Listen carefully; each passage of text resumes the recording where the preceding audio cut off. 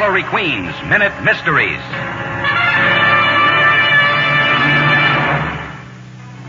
This is Ellery Queen with the case I call the Deep Sea Murder.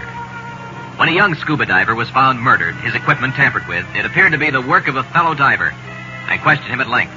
"I don't think you can prove I did anything to his equipment," he said confidently. "Besides, I rather think he panicked in the deep water and tried to get to the surface in a hurry." Sounds like a good alibi, doesn't it? "It was for a while," I replied, "but you're guilty of murder. In a moment, I'll tell you why." In the case of the deep sea murder, the suspect knew you cannot surface quickly from a deep dive.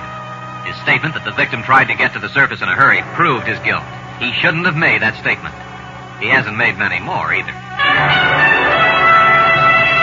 Listen again to Ellery Queen's Minute Mysteries.